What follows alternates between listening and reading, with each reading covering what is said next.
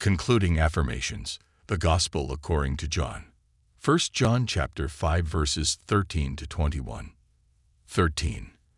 I write these things to you who believe in the name of the Son of God, so that you may know that you have eternal life.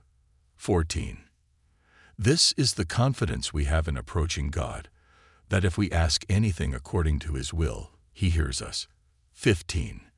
And if we know that He hears us, whatever we ask, we know that we have what we asked of Him. 16. If you see any brother or sister commit a sin that does not lead to death, you should pray and God will give them life. I refer to those whose sin does not lead to death. There is a sin that leads to death. I am not saying that you should pray about that. 17. All wrongdoing is sin, and there is sin that does not lead to death. 18. We know that anyone born of God does not continue to sin. The one who is born of God keeps them safe, and the evil one cannot harm them. 19. We know that we are children of God, and that the whole world is under the control of the evil one. 20.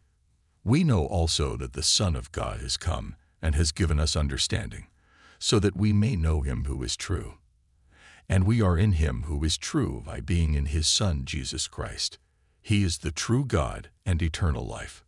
21. Dear children, keep yourselves from idols. Glory be to God.